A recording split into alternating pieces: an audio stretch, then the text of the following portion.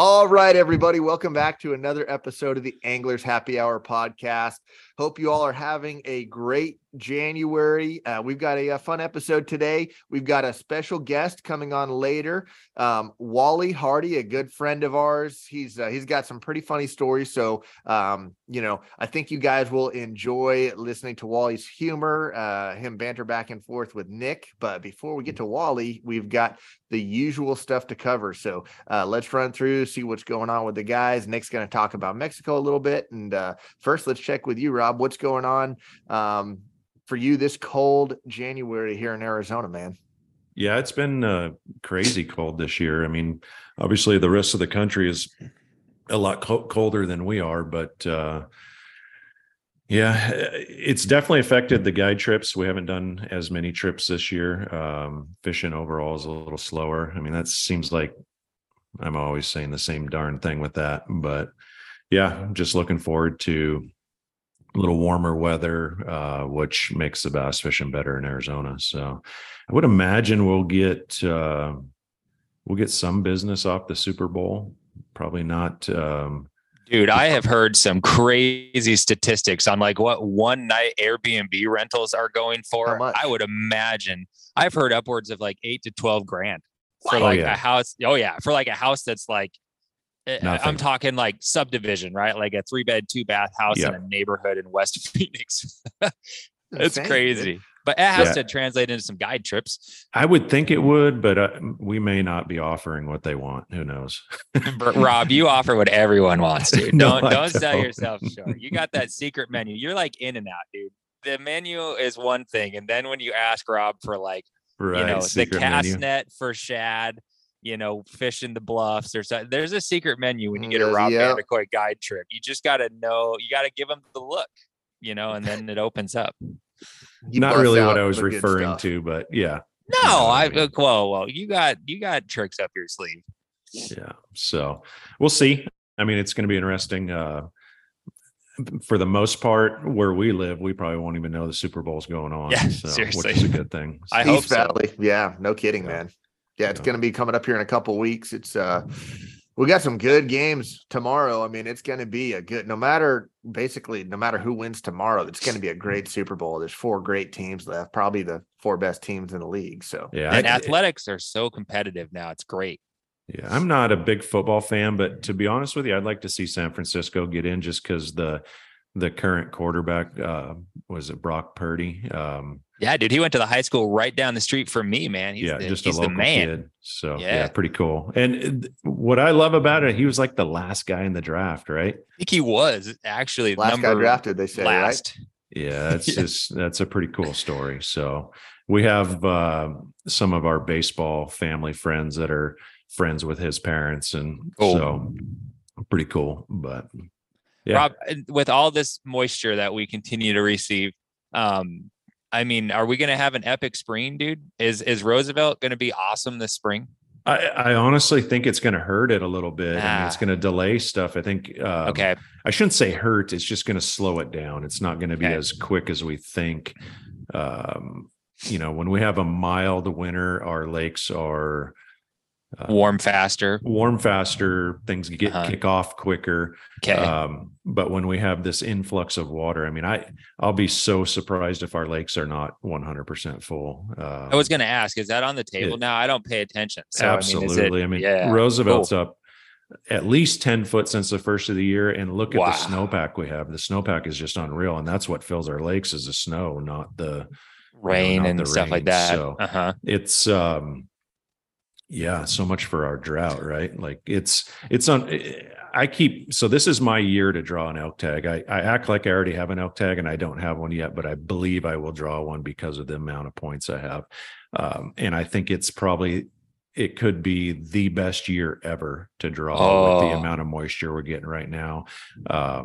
Just promotes antler growth and animal. They'll just be healthy and fat and it should be phenomenal. So it's exciting living here, right? And knowing that like we're so cyclical. And so when the cycle's down, it's just you're so mediocre. But then when the cycle goes up, it's like, oh yes, good times are coming. Yeah, and I keep looking at like the Northern California lakes. I mean, that's exciting. I don't know if I'll ever get up there to fish, but it's just cool to see Shasta with some water and Oroville, and they were in so much trouble, and right. It's almost worth going up there to fish Shasta or Oroville or any of those lakes with water in it. It'd be dude, there's been a mobile home park for sale on Oroville forever, and dude, I don't think you want to go there. Dude, I own just CD joints, but it's funny because it's like they keep dropping the price. Like, is this a sign? Of course they do. Like, dude, I need to just leave my family and go manage a trailer park there. I mean, like, what a life that would be. I should just like disappear in the night one night and just never be heard from again, and that's where I'll be. You guys will know. I've never had issues at Oroville, but you just hear stories like, dude, you really, and I'm not, this is like California people saying, oh boy, Oroville. So whatever. I'd fit right in then, dude. I would be a welcomed addition to whatever they're whispering about. I would season it nicely. Yeah. It is cool to see that water. I mean, it's like buys you some time, right? Every one of these regions that is normally super dry, you have a winter like this. Hey, bought us 3 more years before we're in a drought again anyway. Bass population should be, healthier and so on and so forth. So all good. And Western Colorado looks like it's getting a fair amount of snow, which hopefully comes down into our Colorado River lakes. I mean, that's really where we're in trouble. Yep. Right. And that, I mean, can you imagine if Lake Mead had water again? Oh, it'd be amazing. I know I'm jumping ahead a little bit. It's going to take a lot and quite a few good years, but man, it would be awesome. Yeah. Cool. I'm always watching what's going on over there. And I had watched a video where to truly fill that thing up, going off of like historical data and what. Oh God, what did they say? 20 years or something? They need 3 massive years in a row, which is, it happened. Apparently something like this happened about 40 years ago or 20 years ago. I think late 70s, early 80s. No, was it that long ago? I don't know. I can't remember if it was 20 Lake Mead was full, ago. and 20 years ago, Lake Mead was darn near full. So maybe that's when that pattern had happened. But they had 3 years of they had 2 unbelievable years and then 1 really good year. And then, that's what this one guy was saying. If you had that again, it would happen. Dude, in 2001, we were fishing like the sticks as far as you could go up the river at Lake Mead, in Muddy in or 2001. That's 2001. Insane, dude. Yeah. That's crazy to think. Like the first time I got on that lake, it was probably 2007. And it was already way down, dude. So man, 6 years, dude, it dropped a lot. That is crazy to think. Yeah. If anyone is looking for a cool book to listen to or read, and I'm sure I've talked about it here, but it's called The Emerald Mile. And it's really a book about whitewater rafting the Grand Canyon, which is Lake Powell the Colorado River between Lake Powell and Lake Mead. But I'm pretty sure that book spends a lot of time referencing what you were talking about, Josh. And the dam at Lake Powell was breached. And what they did was they built wood, skeletal structure around the top of the dam and then put 2 sheets of 4x8 plywood on top of each other sideways. And it got halfway up the second sheet of plywood before it finally started to come back down. All the runoff was out of the mountains. Wow. And the whole book is just white knuckle, unbelievable.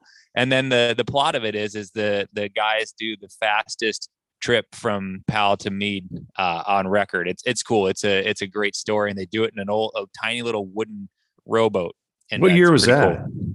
So I'm saying I want to say late 70s, early 80s, and the 3 guys in the boat are the craziest cast of Outcast, riverboat guide. Just it's cool, dude. Seriously, if we were badass, we're just kind of fat and domesticated, but spiritually we're them. Parker was laughing at me the other day. He was saying I was sitting and it looked like I had a double chin, and he goes, "You look fat like a baby," and he was laughing so hard, dude. Who what? My son Parker. That's awesome, dude. Kids are the best, man. Yeah. They know how to say something to you at the right moment where you're already pretty insecure and vulnerable, and they just get you, and you're like, if it wasn't for you sharing 50% of my genes. But anyways, we digress. All right. Yeah. So Nick, give us an overview of Mexico, dude. Yeah, man, I had just a wonderful time. I was able to sneak out largely unexpectedly last minute. I contacted the Lake Bacharach Lodge, and they had a lot of vacancy, and I was able to redeem some points with my wife, and she was kind enough to hold down the fort. She got strep throat 36 hours before my bus left. So needless to say, she was a G for holding it down because she didn't feel very good and everyone was sick. But did the classic bus trip. This time I did Nogales, Arizona to Los Mochis, Sinaloa. And then the lodge picked me up there at the bus station, and they looked at me and said, no one has ever taken the bus to Los Mochis and stayed at the Bacharach Lodge. And Lake Bacharach Lodge is Wally in the interview coming up makes reference to non-5-star accommodations on our trip that he went on. The Lake Bacharach Lodge is the other end of that spectrum. They have their own private airstrip. So needless to say, the clientele doesn't really, dude, they don't show up on a luxury Greyhound bus, but everything went super smooth. They picked me up. I got there at like 1 p.m., whatever day that was, like a Wednesday or Thursday. And it was like 84 degrees, not a cloud in the sky, 1 mile an hour breeze gently puffing amongst the lake. And the lodge is built up on like a bluff, a hilltop overlooking just a huge bay of the lake. And it was just, as soon as I got there, I was like, this is going to be good. And it just proceeded to be so good, man. The size, I didn't catch size. My biggest fish was 7 pounds. Two other really, really awesome guys from Chicago were staying at the lodge. One caught a 9 and the other caught, they caught 7 their biggest was 9. And then they caught, who knows, they were actually fishermen. They came prepared and knew what they were doing. And did you chat with them every night, like hang out with them in the evenings? Because everyone hangs out together at those lodges, right? They do. And it was special because even though I like doing this, I'm a little bit introverted and shy when it comes to those types of gatherings. And they were just instantly, like soul brothers. It was just easy to like be honest. And there was no, sometimes you're not sure like how to vibe with people. And instantly with them, it was just like easy. No tickling. Ken really likes the tickling. But in 11 years since Wally, I've really dialed that down. I've found that's, politically inappropriate. Correct. Mm-hmm. So Ken did you tell them about the podcast? Yeah. So hopefully they'll listen to this and smile and laugh a little bit and enjoy it. And it was cool, man. They had a couple of glorious days. I think Ken put on a clinic with an A-rig one of the days and caught a bunch of 5 to 7 pounders on it. And it was fun, man. It's just, it's cool to go somewhere like where you'll catch 40 to 60 fish yourself, with the majority of them being 3 to 6 pounders. You catch rats. I mean, there's definitely small fish in that lake, but every time you get a tap, you just are like, well, who knows what this is going to be? And you set the hook and it swims off to deep water and you're like, is it a 4 or is it a 14? And then it jumps and you're like, okay, it's a 4. Cool. It's so fun, man. Yeah. So good. How do you catch them right now down there? What's the primary techniques? Gosh, man, I think just getting it in the water. I think a lot of it came down to the guide. And so my guide loved reaction fishing, which is so fun. So I had a little Rapala crankbait, a little Shad Rap, and you just freaking mow the grass with it, dude. You just catch them on it. I caught a bunch grass in there now? Nah, just a bad analogy. No, it's rock and it's mostly rock and stick ups and stuff like that. Like our lakes. Yeah. Here. Yeah. Dude, Mexico fishing is like, oh, this is what Roosevelt probably looked like in the 80s when the fishing was magical. Because it just looks the same. It's never been that magical, but yeah, I know what you mean. Right? Like it's kind of like the land that time forgot. It feels like, it's just, they don't have the same industrial feel to their lakes. There's not, 400 surf boats going by playing Cardi B as you pound the bank next to 6 other bass boats praying that you're the one. It's different. So yeah, so a lot of reaction stuff, but the best, dude, was the topwater bite was electric. And so the first 90 minutes of the morning, and then my guide was cool. We'd fish until it was too dark to see your popper on the surface of the water anymore. And then we'd drive home in the dark, dude, with no that's crazy, it was dude. like dusk. No GPS.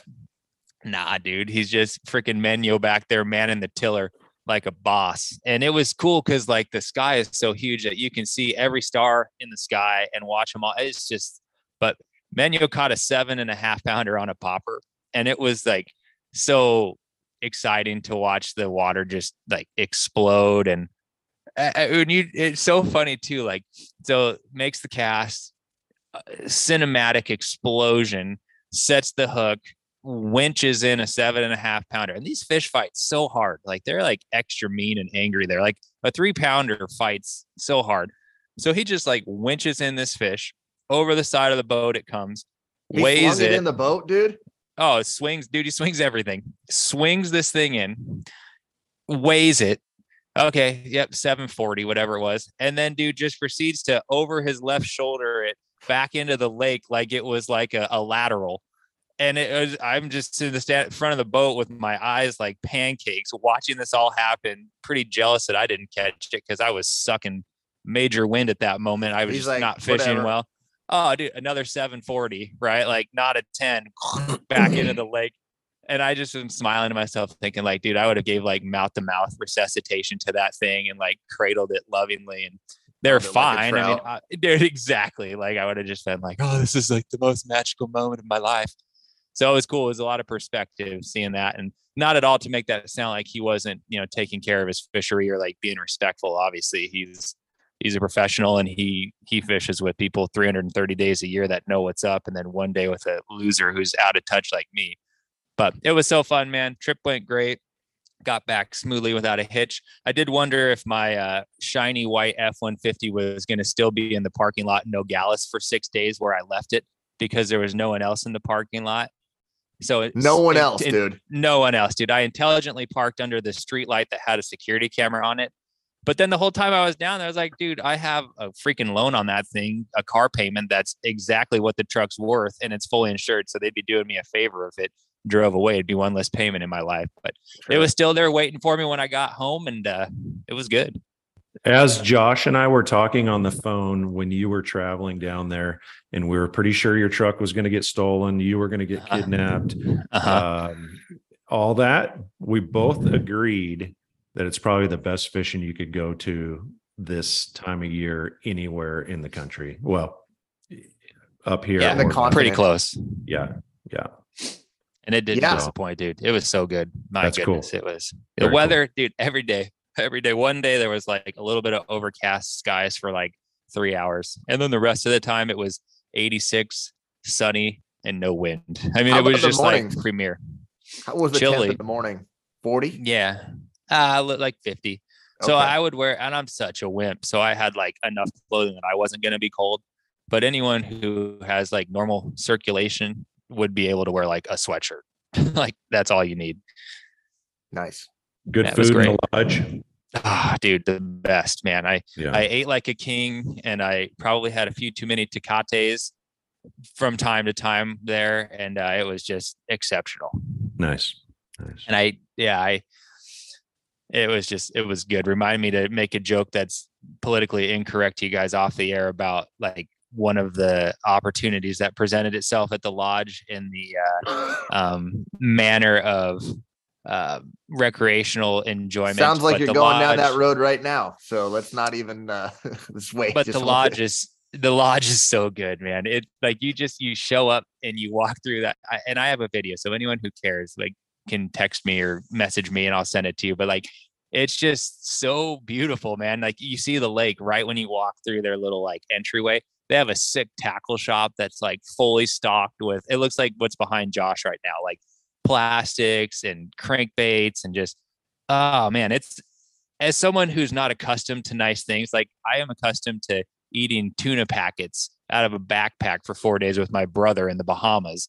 To show up somewhere where they actually have like hot running water and good food was go. And it's affordable too, man. It's not even that expensive. Anyone who's listening that's thinking about it, just go. It's amazing. How many guests were there when you were there?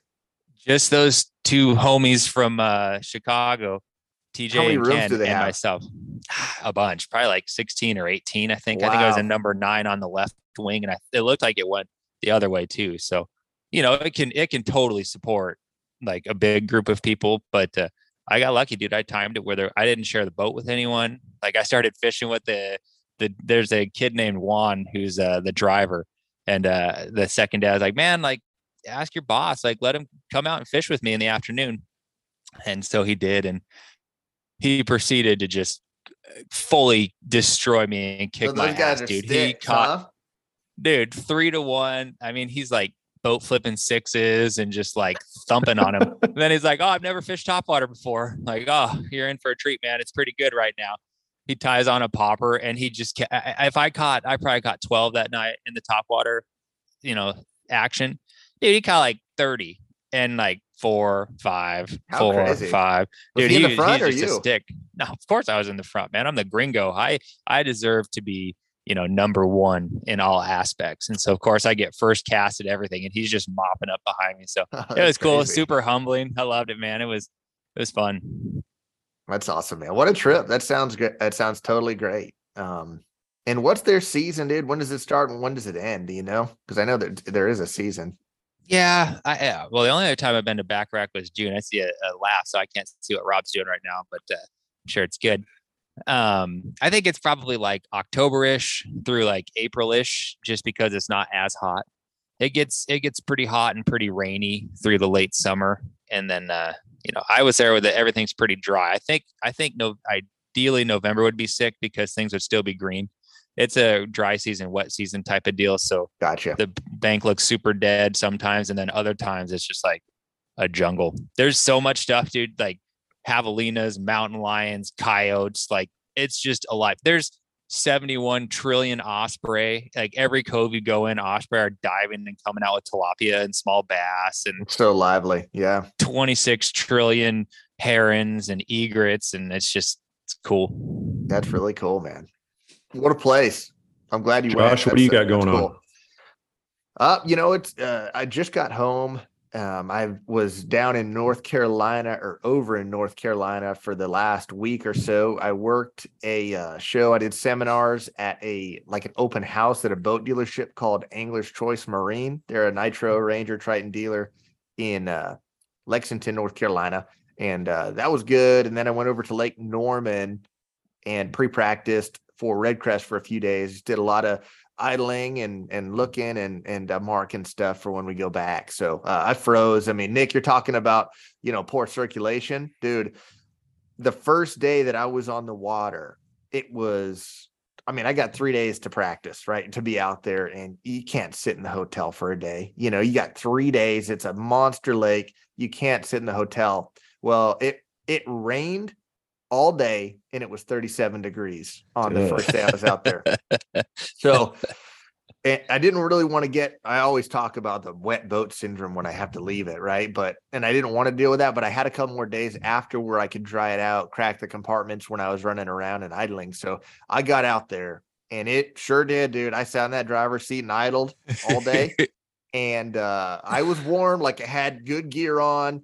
I had my True Timber stuff, and then hand warmers taped to you. Lots of layers, dude. I did the usual stuff and stayed warm. But I had one pair of wool socks, and I had this pair of boots that they're like mid-grade boots. They're usually fine, especially when you're fishing because you're moving around and stuff. But I've never worn those boots on a day where I just sat there and idled all day.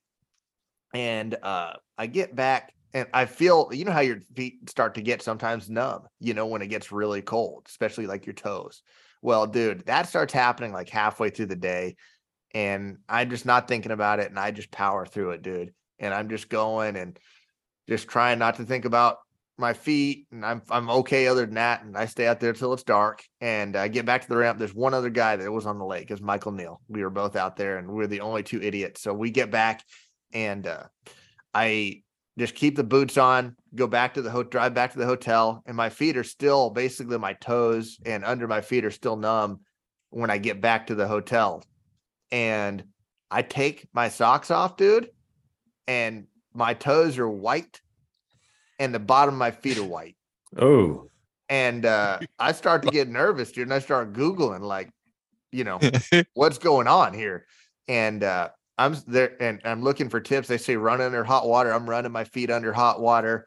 I'm moving around the hotel room. And dude, I mean, it took a long time to get the color back into my feet. Like over an hour, dude, before the color was back into my toes. And I learned a lesson for sure. I was double socks and a better pair of boots the next couple of days. But that was I didn't, I thought 37, like, I don't know what it takes to get frostbite, and it was not frostbite, but like it wasn't good, dude. It was scary. It was a little scary when I was back in that hotel and the color wasn't coming back. So little PSA for the listeners out there. Watch those toes.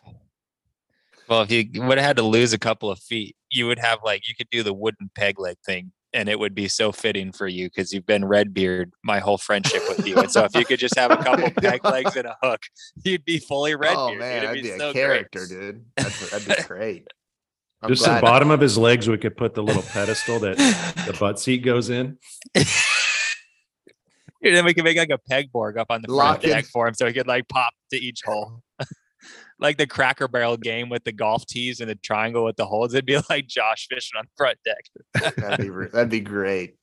But well, I'm glad everything worked out good, man. Survived that, and dude, speaking of surviving too, one other crazy, and this is no laughing matter. It was crazy, and I think it ended up being okay. But I'm over at that Angler's Choice giving a seminar the second day, and they've got their showroom laid out where it's not massive, but it's big enough to have everyone inside. It was pretty cold outside for that thing, so I'm giving a seminar, and everyone is in the building, just kind of standing around the boat that I'm standing on giving the seminar.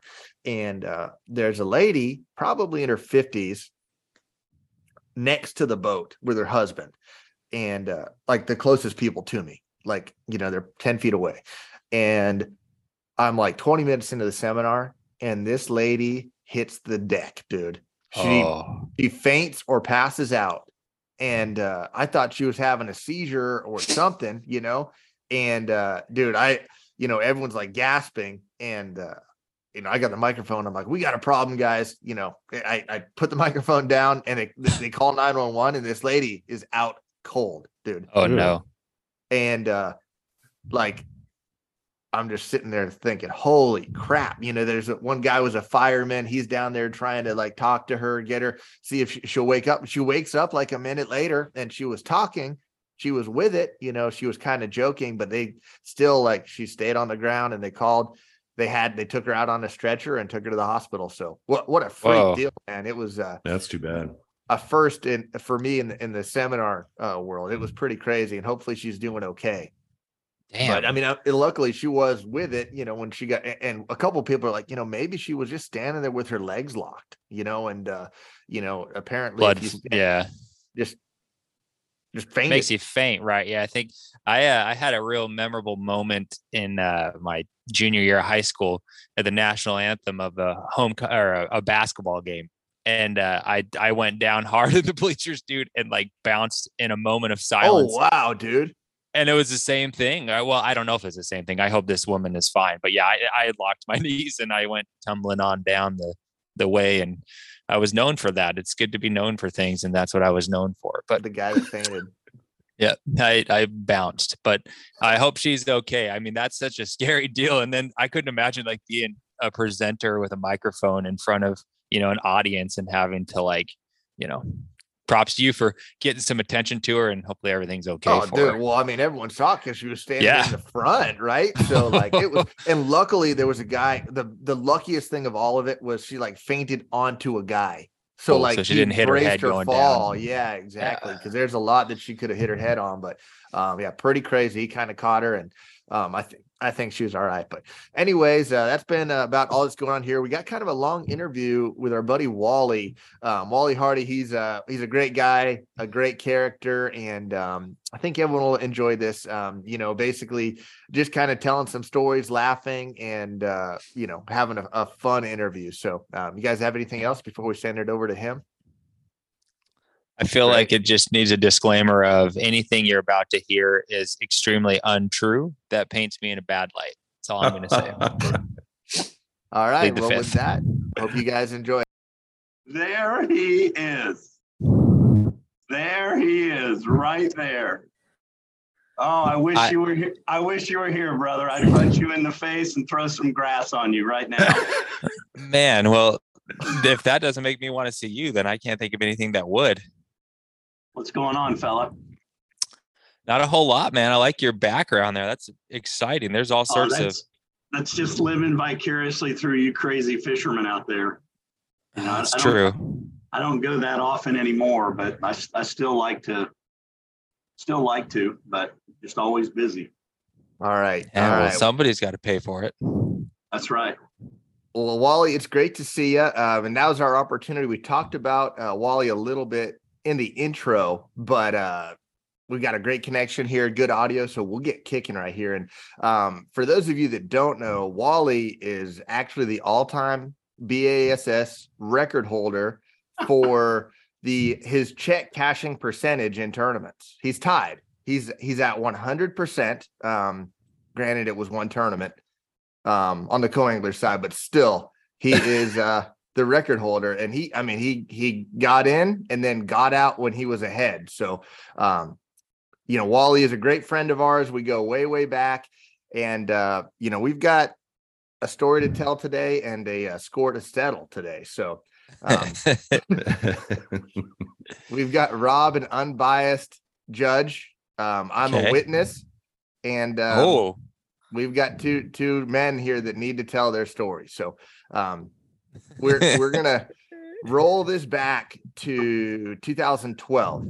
Oh, hopping in the time machine. It's been a long time. September, we decided to jump in the truck and drive to Lake Fort Gibson in Oklahoma. It was the final Bassmaster Open of the 2012 season in the Central Opens. And Nick and I had been fishing them all year. We traveled with our buddies, Mitch, Mark, Tommy, and Wally decided to jump in and fish this one. So Wally, I'll let you take the floor, man. And really, I think this could be a pretty cool story to listen to if you're an angler that's like thinking about fishing your first event, because Wally was an avid fisherman, but not like an avid tournament fisherman. And I think it'll be pretty neat to hear his account of like what it was like to be at a major AAA level tournament, as a non-experienced tournament fisherman. So Wally, take the floor, man. How'd it go? Hey, I appreciate it, guys. When I was looking up this tournament and realizing that it was in 2012, I know we all know that time flies, but I mean, that's coming up, 11 years ago. It's just that much time has passed. But I met Josh through one of his fishing buddies, Justin Thompson, when Justin decided to move.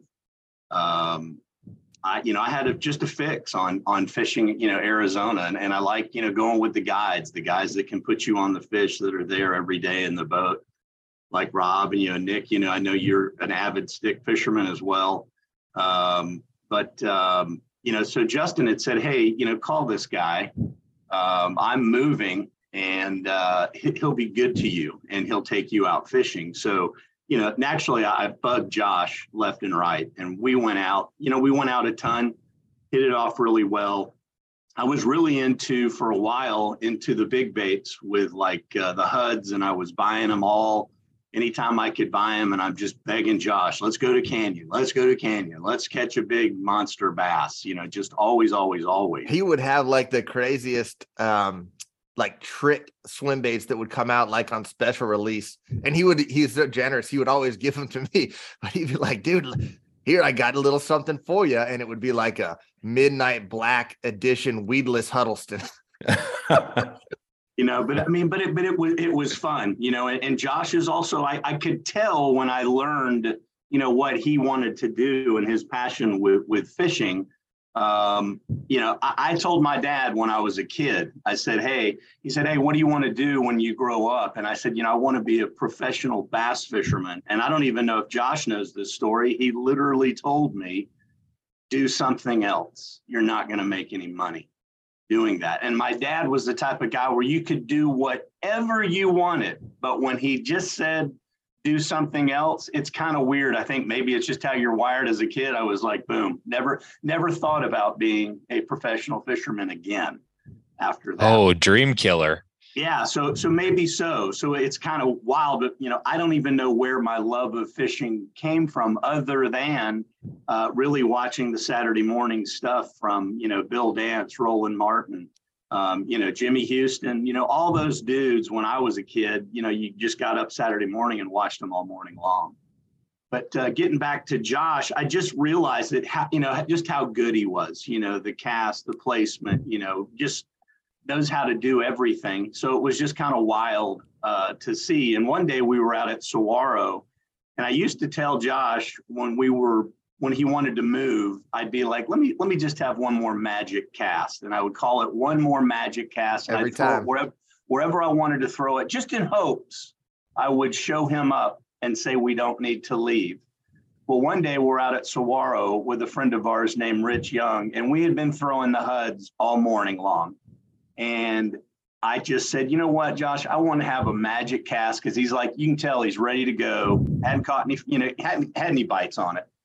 And I look at Josh and I said, look, I want to make a magic cast, but I got to ask you, if you could throw it one place, where would you throw it?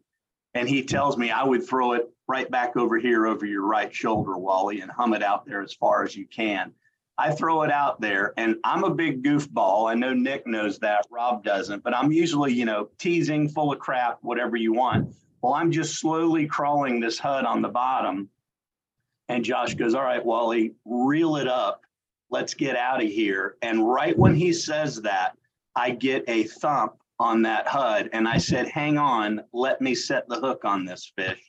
Rear back, and it ends up being 5-6 pound largemouth. And Josh was just like, I cannot believe the magic cast was like that. I go, but you told me if you had to throw it anywhere, you noticed that I had not fan casted that particular area, and boom, you get hit. So that's why I've always hated them. But getting now to the tournament. So Josh, after many months of fishing with him, tells me, he really encourages me, like, hey, you know what, you should, if you can get the time off, you should come out to Fort Gibson and fish this bass event. And he goes, my buddy Nick's gonna go. He mentioned Mark Walker, Mitch Kistner was gonna go. Jonovich was going to be there. And so we load up and we roll. But one of the things that Josh tells me before I meet Nick, he said, hey, Wally, this guy's, real silly guy. He's got a great sense of humor. He said, but he likes to pick on folks, and he's probably going to maybe tickle you. And I'm like, tickle me? I'm just like, no, he's not going to tickle me. He's like, well, I'm just telling you, he's a real funny guy, but he's probably going to tickle you. And so I was just like, all right, we'll Nick likes to make people uncomfortable. That's No. part of his humor. No. Yeah.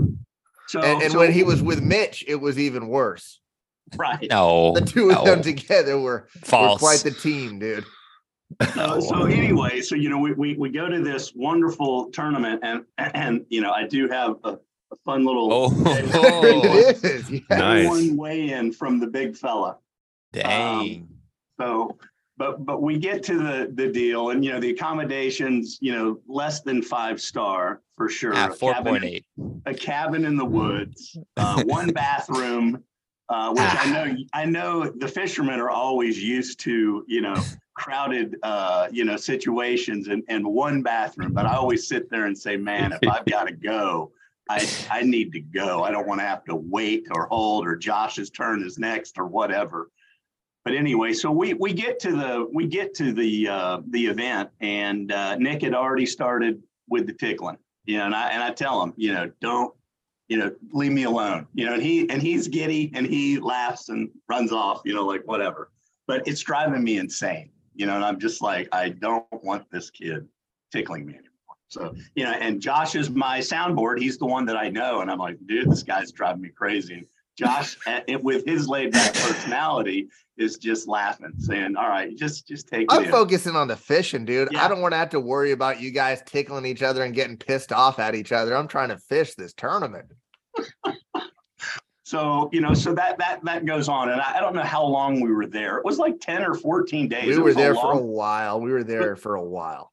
And it was brutal, but, coming from somebody like with the intro of Josh, where you have a guy like Wally that loves to fish or thinks he loves to fish. And then you get up every day and fish from sun up to basically sundown as you're out there on Fort Gibson. And it's just amazing how much it takes it out of you. And by like day 4, 5, or 6 of practice, I literally tell Josh, I got to take a break. I mean, my back was hurting, my shoulders were killing me, and he understood, and he was just like, yeah, y'all can hang here. And that's time for another story, because y'all needed like a boat strap. Y'all found like a spot. You remember where y'all got permission to dig from the Army Corps of Engineers that day, because somebody stumbled on a little puddle connected to the lake. And if you could dig out a spot and then you had a giant strap where you could maybe yank your boat over into that spot or whatever you guys were doing, you remember? And I literally told you guys, I have a giant tow strap in my tackle bag, and you guys were like, no, you don't. Because I don't even remember the strap. Do you, Nick?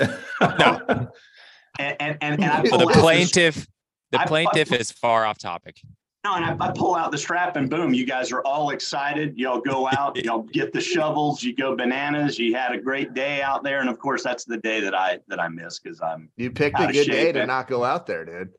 Right, but so getting back to the tourney, but we're practicing hard every day. You're listening to Josh. If it's like this, he'd say, hey, Wally, we're going to be dragging jigs, and you're going to be looking for rocky bottoms, and then we'll get to some spots where you're going to throw a 1.5 square bill, and then we're going to be to another spot where you can throw spinner baits and this. And so I'm literally just trying to take it in as a sponge.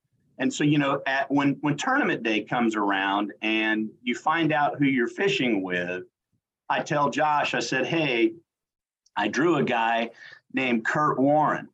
And Josh goes, you know what? That could be a good sign, Wally. He is from Rose, Oklahoma, and he probably has fished Fort Gibson 1 million times. And so I meet this guy, and very nice guy, very, very quiet guy. I mean, super calm. You got to just kind of electrocute him to get him to speak. He's very, very, very just quiet. Or tickle. Yeah, or tickle.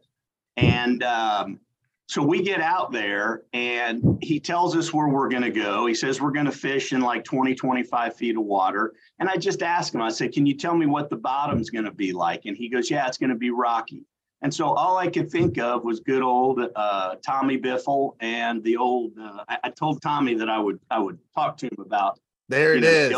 The old Sooner Run color of the Biffle bug, who I met that day. I mean, I literally went down and shook his hand, and it was a lot of fun. Wally said, "Mr. Biffle, I'm a big fan of your bug," and Tommy just goes, "Thank you." Yep, that was it. That was it. That was it.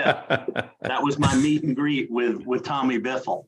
But so I literally, we pull up to the first spot, and I think on the first, pitch, boom, I catch a fish. Well, long story short, 20 minutes later, maybe 25 minutes later, Wally has his limit. And it's a giant tough place to fish. I mean, I realized it was super tough. Not to cut you off, Wally, but that time of year is so tough. The bags, if you could catch a limit of bass, you were doing great. And so I'm literally going bananas, and I'm just like, wow, this is cool. So the drug's already in you, and you're already thinking, man, I already have, and as an amateur, you have to catch 3 fish, and I'm done, right? I mean, I get to fish, and then I'm starting to think, do you think I'll be able to cull? And, and I don't really, I know what that is, but, I'm not a tournament fisherman. And so we're fishing, but while I'm dragging the Biffle bug, Kurt is deep cranking, and he's catching fish, but he's catching monster drum. And all I told Josh was the other day is I was shocked that he wasn't throwing the Biffle, because I was catching more and more fish. They just weren't as big as the ones that I already had. Well, about 10 or 15 minutes go by, and Mark Walker, who I had no idea was probably 50 yards over my left shoulder, he screams on one of my catches and says, with his mouth cupped, he just goes, "How does it feel to catch your limit in 30 minutes?" And I look and I have to see, who is that? And then I notice it's Mark. And then so I just give him like a thumbs up. And the day went Tell him, stay off your water. Stay away That's from right. Mark. So, Get the out of here. And so a long day, Kurt's boat broke down, a great story too in that deal. US Boat was one of the sponsors. Well, he had some electrical problems, and sometimes the boat wouldn't start, sometimes it would.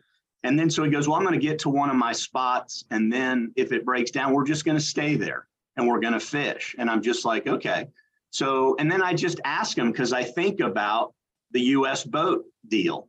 And I literally say, hey, how does that work? And he said, well, if you have insurance through them, you can call them, they'll come out on the water, they'll get you. Well, I just ask him, just as a dumb amateur, I go, hey, do you have any insurance with US Boat or anything like that? And he goes, I don't. I pulled out my cell phone and my debit card, and I paid a year insurance for US Boat for Kurt.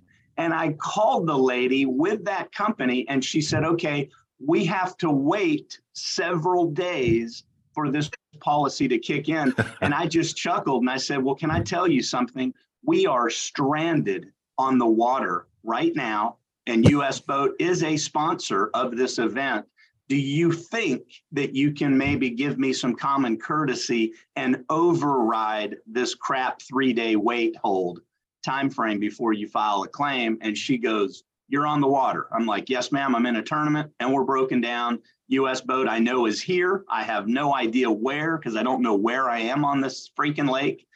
And long story short, she says, hang on. She gets back on the other line and she says, US Boat from the tournament is coming out. And the guy, and Josh and Nick and Rob, you would know what it is. The guy comes out with like a power pack to charge, to jump your boat. And he leaves it with us and just goes, use this all day when you need it. And we'll deal with your boat when you get back in. That was clutch. That's incredible. And that was, and we were down from that phone call, from that debit charge. I think from the time it took, we were down an hour. But we were sitting again in 105-degree heat, no breeze. It was brutal. I mean, it was hot. I told Josh too, I even asked Kurt, do you want me to stop fishing? Because I was catching fish that day, and I ended up calling twice on the 3 fish in my live well. So then we head to day 1 weigh-in, and, I knew that I would be doing okay. But after day 1, I had 9 pounds, 9 ounces with 3 fish for 3rd place. And it was probably 1.5 pounds out of first. But when I'm up on stage, Josh had already weighed in, and I'm one of the last guys that's weighing in that day. And I tell the audience that I called twice, and I'm looking at Josh in the audience, and he mouths to me like, you called twice? Like, you dirty, rotten bastard for catching all of those fish like that. And then when I got to see Josh after I weighed in, it was just fun to see, because he was smiling. He was just like, wow, what an amazing day. Stoked for you, man. You struck I lightning. said, how did you do? And he was like, I struggled, dude. I struggled. And so I struggled. I only had 19 pounds. Right. But and the crazy thing is so then you're like, okay, now you're on a high.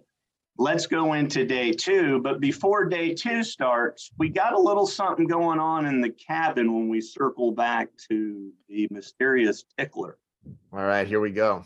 And Nick decided that he wanted to just give the big bear one more tickle. And that tickle was not welcomed. And all I can say is, and I thought of, how do I say this? I took Nick like he was a free safety, and I was an offensive lineman, and I wrapped him up, and I literally body slam ran him into the ground in the cabin, had him full mounted on his chest while he is struggling mightily to get up. And I'm like, dude, you aren't going anywhere. I was like, you are not tickling me anymore. And before I knew it, everyone's like, calm down, everybody. Calm It got down. real. I mean, Nick's had fear in his eyes. I remember that. It was uncomfortable. And then the only other story I really have for Nick. Well, wait. Yeah. Okay. Is that how you remember it, Nick? Oh, it's been 11 short years. So clearly, Bob Seger has turned the page in this instance. But Josh doesn't even know who that is. He doesn't. Oh, yeah, that's okay. But no, I'm with Nick, dude. I mean, yeah, your memory of this, Wally, is amazing, and half of it could be, inaccurate. Your take, because 100%. It's been so long, dude. But what do you remember? I like to. Well, so when I get these derogatory, non-constructive, hateful labels slapped on me like tickler and incessant and irrelevant, I just like to think that most of my tickling focuses in the spiritual, emotional, and psychological aspects of life more than the physical tickling. And at this point we would need expert witnesses and forensic science to really know what happened. But I will just say that if someone is tickling you and you're no longer wanting tickling, mounting them and not allowing them to escape from underneath the mount is almost like a hand in glove response from the physical uncomfortableness of tickling. And it would make sense. And so therefore it probably is exactly how it happened. I also remember on day like 19 of practice where, and Wally, don't you remember, like all you did was go 2.6 miles an hour in Josh's boat, never fishing, with side scan, trying to find one piece of rock on a 9 football field flat in 800-degree weather with no wind. I had you guys just idling, looking, side scanning for rock. That's correct. That's brutal. That is brutal. We had a lot of idle time, no pun intended. And I remember at one point I had taken my buff off, which I bring 2 buffs. And so everything's been worn 66 times at this point. And I remember looking over my shoulder and seeing Wally with my buff on, with his face completely all the way up to the bill of his cap in it, thinking sweat. This good friend of mine is now, salted my one of my only remaining buffs at this point. So salted. I do remember feeling a little salty and hostile about your choice of, soiling a very important garment of mine. So the tension was running high. This is true. Is this a temple garment? In the temple of bass fishing, it is. Yeah, it's a very, trusted and earned, rite of passage in clothing. This was before the days of shirts that have hoods. Incredible invention. Back then we relied on a third piece of clothing. Now we just wear a shirt over our head. But at any rate, it was great. It was fun to see you catch fish. I remember struggling mightily, catching nothing, drinking lots of water, and hoping that someone else was having better success than I was. And it was you and Josh and Mitch.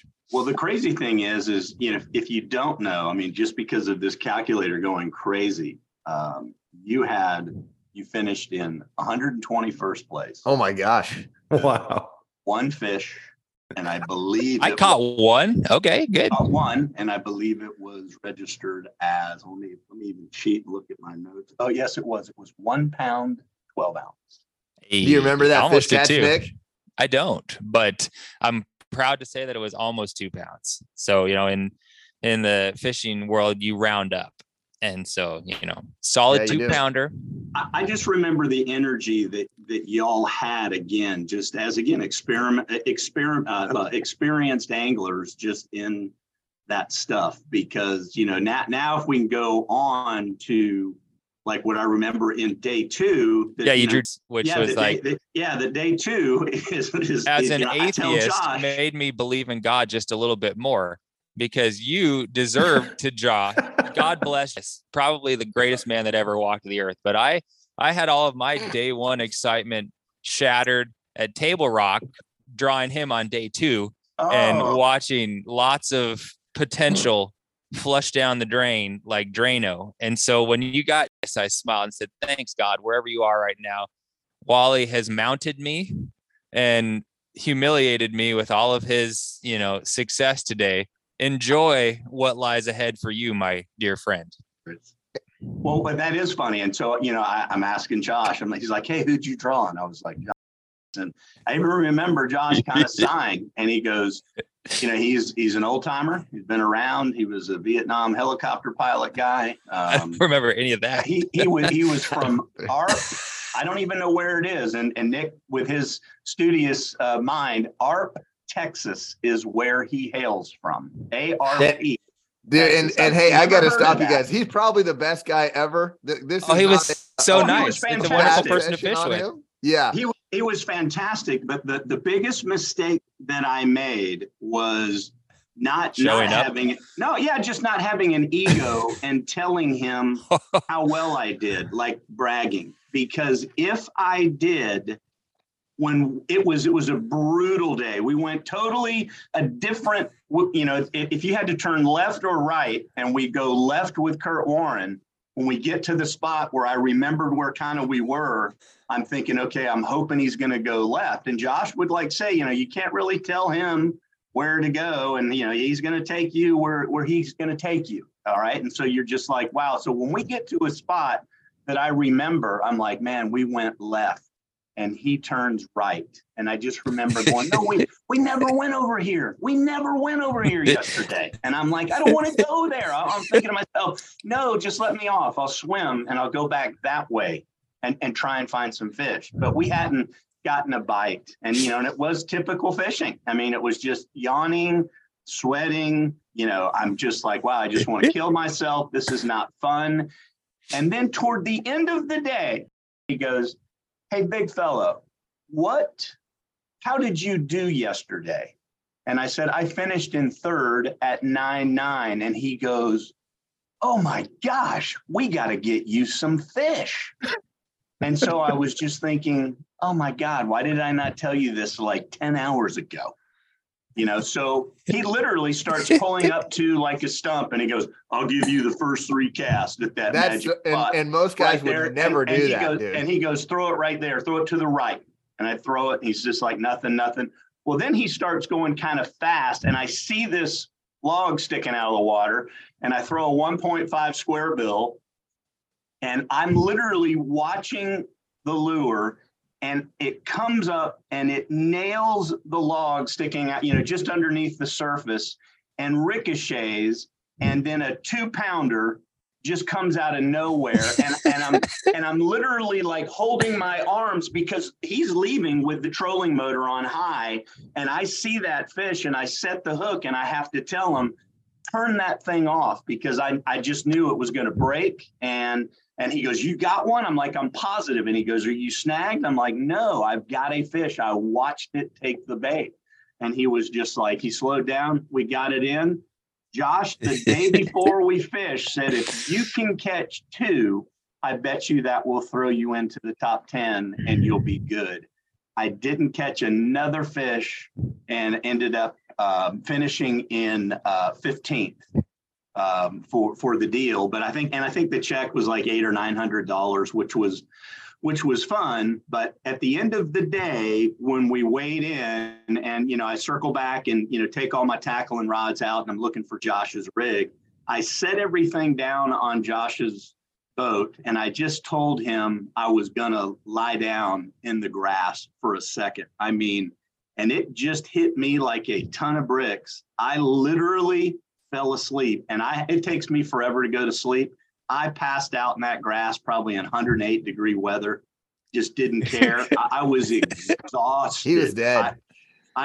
Dead, but that one day I felt like the biggest wimp when I told Josh, my shoulders and my back are just shot. I'm really disappointed I missed that opportunity to tickle you. If you were that asleep in the grass, my goodness, damn it. Dude, hey, so one of the practice days, we were out there and it's one of the more hot, humid days. It's early September in Oklahoma. It's hot. And I could tell that there was the three of us on the boat, and I could tell, you know, it was getting late. You know, it's probably 4 o'clock, 5 o'clock. And Wally was ready to be done fishing, you know. And I don't blame you, dude. It was hot. And but I'm gonna push it a little bit longer. And I said, when we run out of water to drink, we'll get off the water. And 5 minutes later, I look back and Wally's dumping water bottles on his head. I'm like, hey, what are you doing, dude? I don't remember that. Yeah. Selective memory, dude. But no, you're dumping the water bottles over your head to stay cool. And I'm like, that's our We're out of water.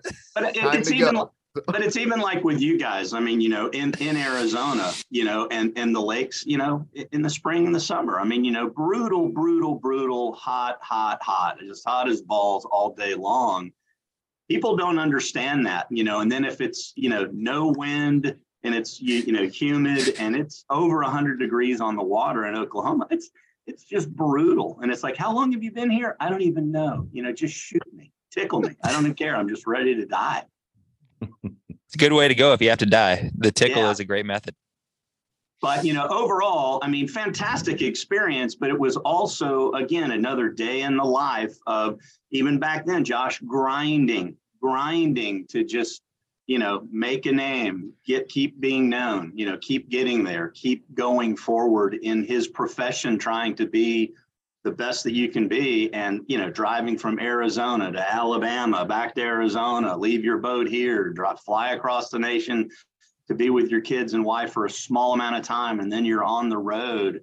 You know, the glory that y'all get is very little, unless, like, you know, your relived US Open win, you know, giant Kickstarter back in your butt to get back out there. And you know, your confidence is beaming now. Now you want to go back and see if you can do it a second time on that same lake, now that Mead's got no water in it. But it's just crazy what you guys do. And, you know, so when you see my poles, and, you know, this was a fan shot that I shot from my computer screen when Ding Dong. There it is. Nice. That's awesome. You know, and I look at it a lot in my office. I mean, this is my office downstairs in our basement. But when I see those things, it's just that's the moment of glory that those guys go for, holding those big Elite Series trophies back then. I mean, that thing weighs 40, 50 pounds. It's dumb. Dude, what I'll say is, like, and you talk about that, but like the glory is also just those moments on the water. Like when you're catching those fish, that day that you had where you caught those fish, like, dude, that's awesome. You'll remember that forever. Right. And, you know, maybe Nick doesn't remember his 180, but I remember a bunch of the fish that I caught in that tournament, you know, and in every tournament. So, like, yeah, it's awesome if you end up doing well and get to hold a trophy or a checkup. But, like, yeah, just the whole experience is fun. You end up with a lot of stories from it, and just there's high points throughout the week. Even if it's a tough week, you're going to have you know, fun and have high points too. So was that the last tournament of the season? It was, yeah. And was that the year you qualified for the elites? Or yeah, I wrapped up AOY in the opens in that tournament. So you know, it was overshadowed by Wally's phenomenal day one effort, but exactly. It was a big tournament for me. But you know, just from fishing with, again, the so-called pro is just, you know, if you listen, you know, it's amazing, you know. And I was teasing Josh, you know, yesterday. I told him, and he's heard the story because it drives him crazy, but it's a little tickle jab too. Back to Josh is I picked up a spinnerbait one morning in practice, and as I start to just roll cast it toward the shore, Josh goes, you know, this is not really a good area for that spinnerbait. 10 seconds later, nice 3-4 pound fish hammers the spinnerbait, and Josh is just like, oh my gosh, I can't believe that. And but maybe that was a foreshadow to my week, because I did have a lot of fun. We did catch fish in practice, even though it wasn't, you know, it might've been a fish an hour. Here's the other thing.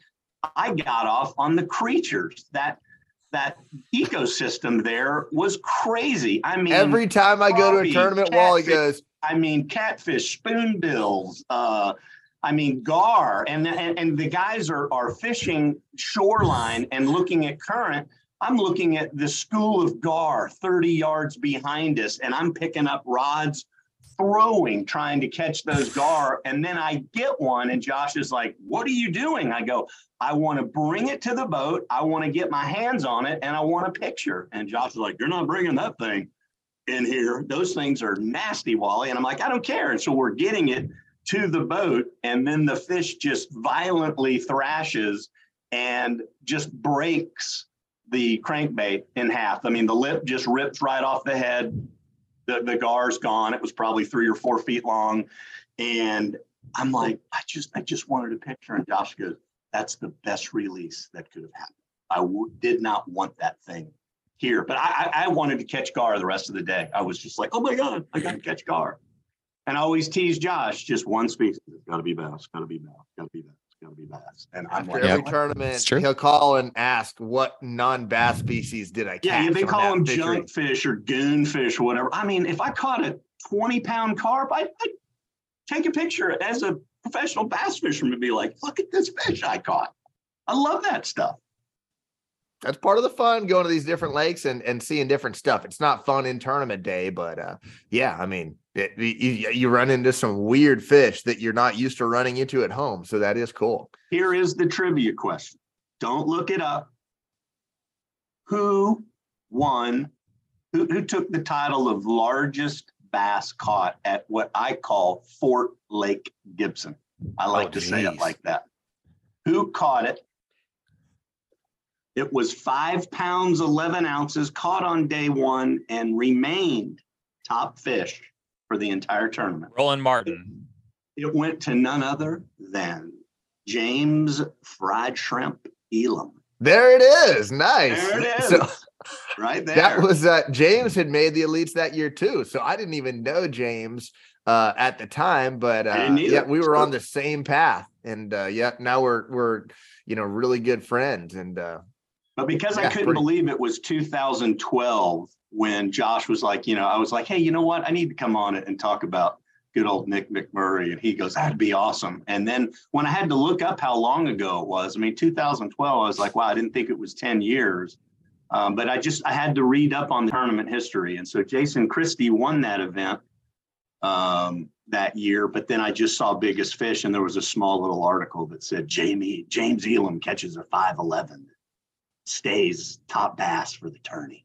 Nice. Good for James on that, man. I'm sure he remembers that fish too.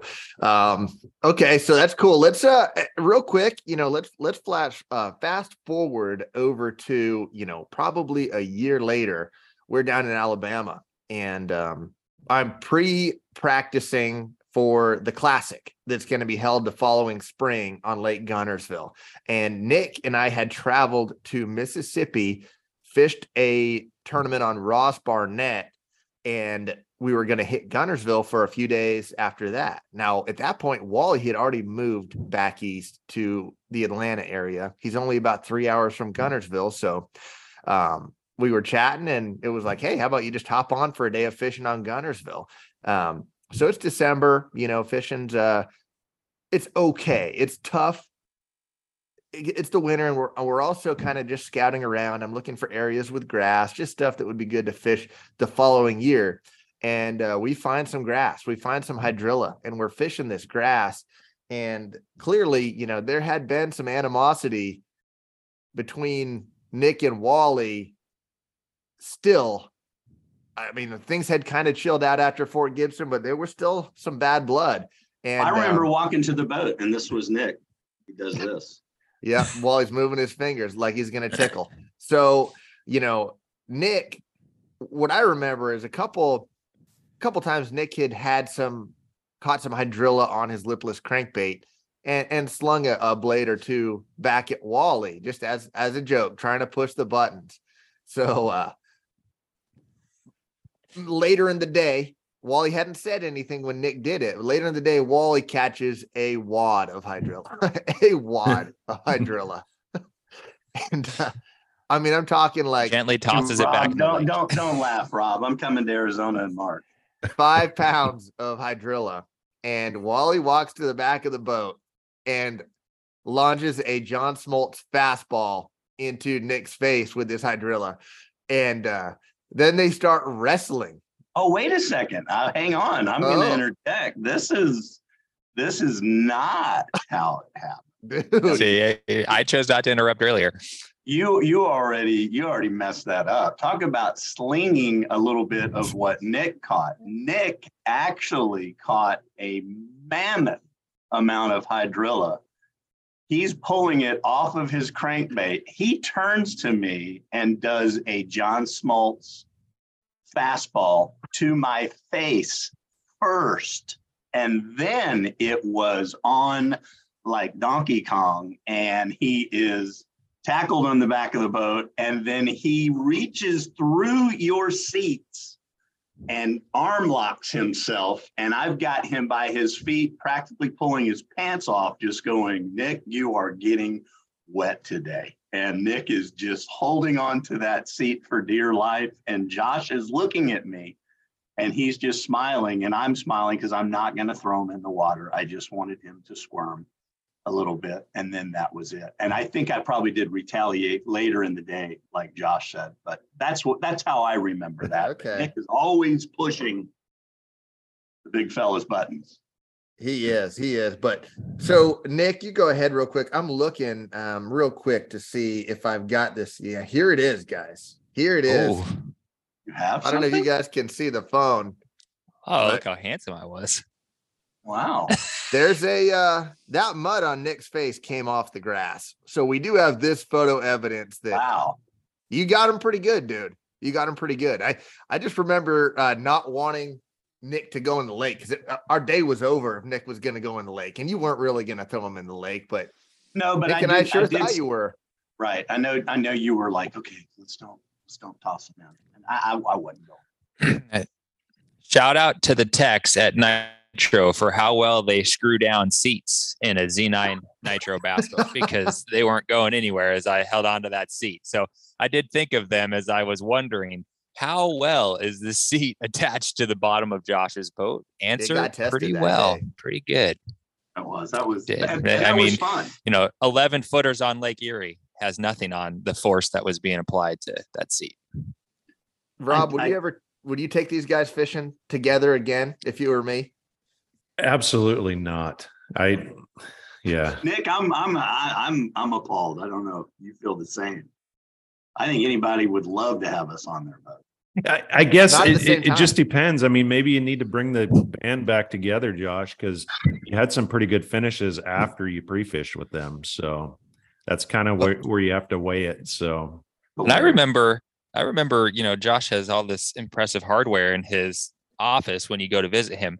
But at the conclusion of that series of opens, Mitch Kistner, one of our dear friends who was with us, is kind of like Martha Stewart. And he's very, very crafty. And we had snapped a shovel in half while we were trenching to the elusive puddle referenced earlier. And then we he rattle canned it black and blue because at that point, Josh was fishing out of an Orlando Magic colored Z9 bass boat.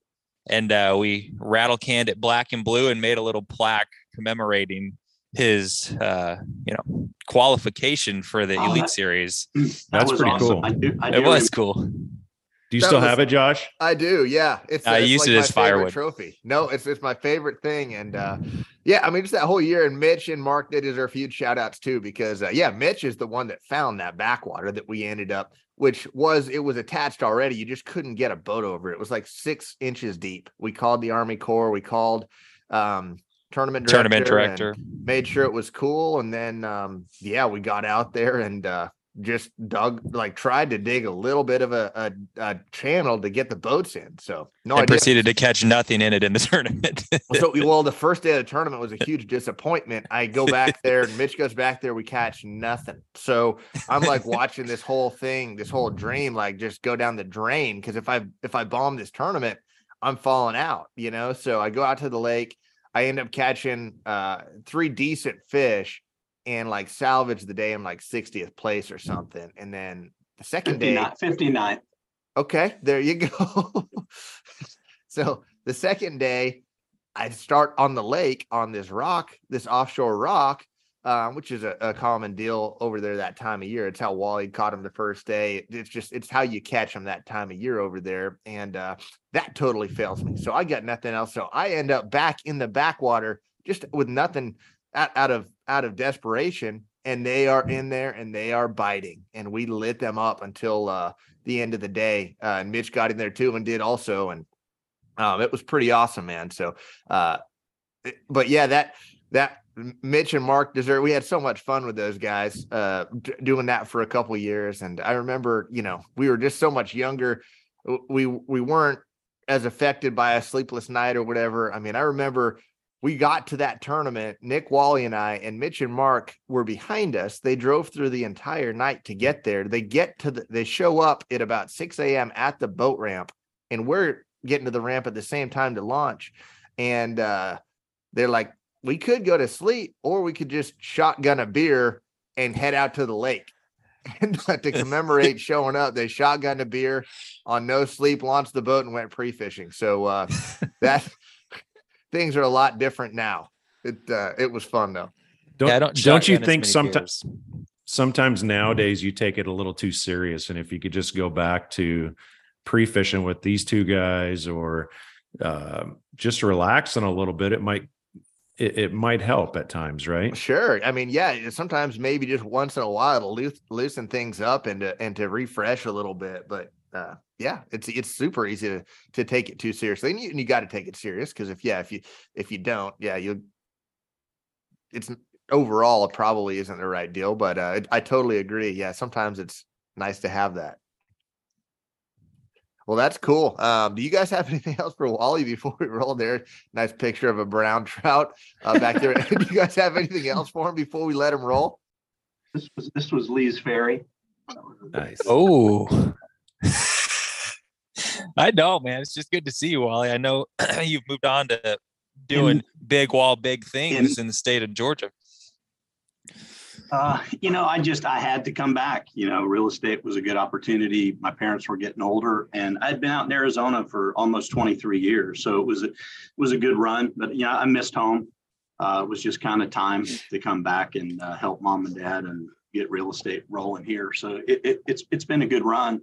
I do miss this time of year out in Arizona where, temperature is nice and refreshing. It's still probably pretty chilly though out there sometimes in the morning. I mean, here it was 27 this morning. That's pretty cold it's real cold for here. I don't know. It feels like Lambeau Field in my garage right now. I'll be out there too, Rob. I don't know if you can go, but maybe we could all go. I'll be out there. March. I'll go. Yeah. After all this, no chance he's having both of you together. Right. I know. But maybe we can take two one at a time. Yeah. I'm going to be out of town, so it's just you three. Josh can get us a loaner. I'll have Josh call Bass Pro, get us a loaner. There you go. I'll call Johnny. Well, Wally, dude, it's been awesome, man. Thank you for coming on, and we'll have you again because we got a lot of stories, and we know dude, we go way back. You're one of my best buds, and this is a story that we talk about and reference amongst each other all the time. So hopefully the listeners like it. I think they will. Do you have anything else before we let you go and wrap this one up? I know we're running a little bit late here. No, it's all good. I appreciate it, guys. It is fun. I like listening to you guys. I always tell Josh, good old Tickling Nick. And then you got good Rob. Rob, you got a great voice. I like that. It's like you got a great radio voice. Thank you. I appreciate that. It's nothing of value to say, but it sounds good coming out. Right. So it's fun. And it's fun to see the jabs that you guys have. And I love Nick's humor. It is very captivating and it makes me smile because you're quick-witted in it. And that's a talent. Oh, thank you. I'm not worthy. That's awesome. And then Josh, not much success, hopefully this year coming up, you kill it. Yeah, thanks, man. I appreciate it big time. I'm definitely going to try, and hopefully I can run back into you at some point when I'm back there this spring. So, of course, usually when you're in Arizona, I'm back east and vice versa. But anyways, thanks again so much, dude. And as Wally shows us the rest of his book collection, we'll see you soon, dude. We'll have you back on again. Hey, y'all be good. Thanks, See dude. you, Wally. See you, buddy.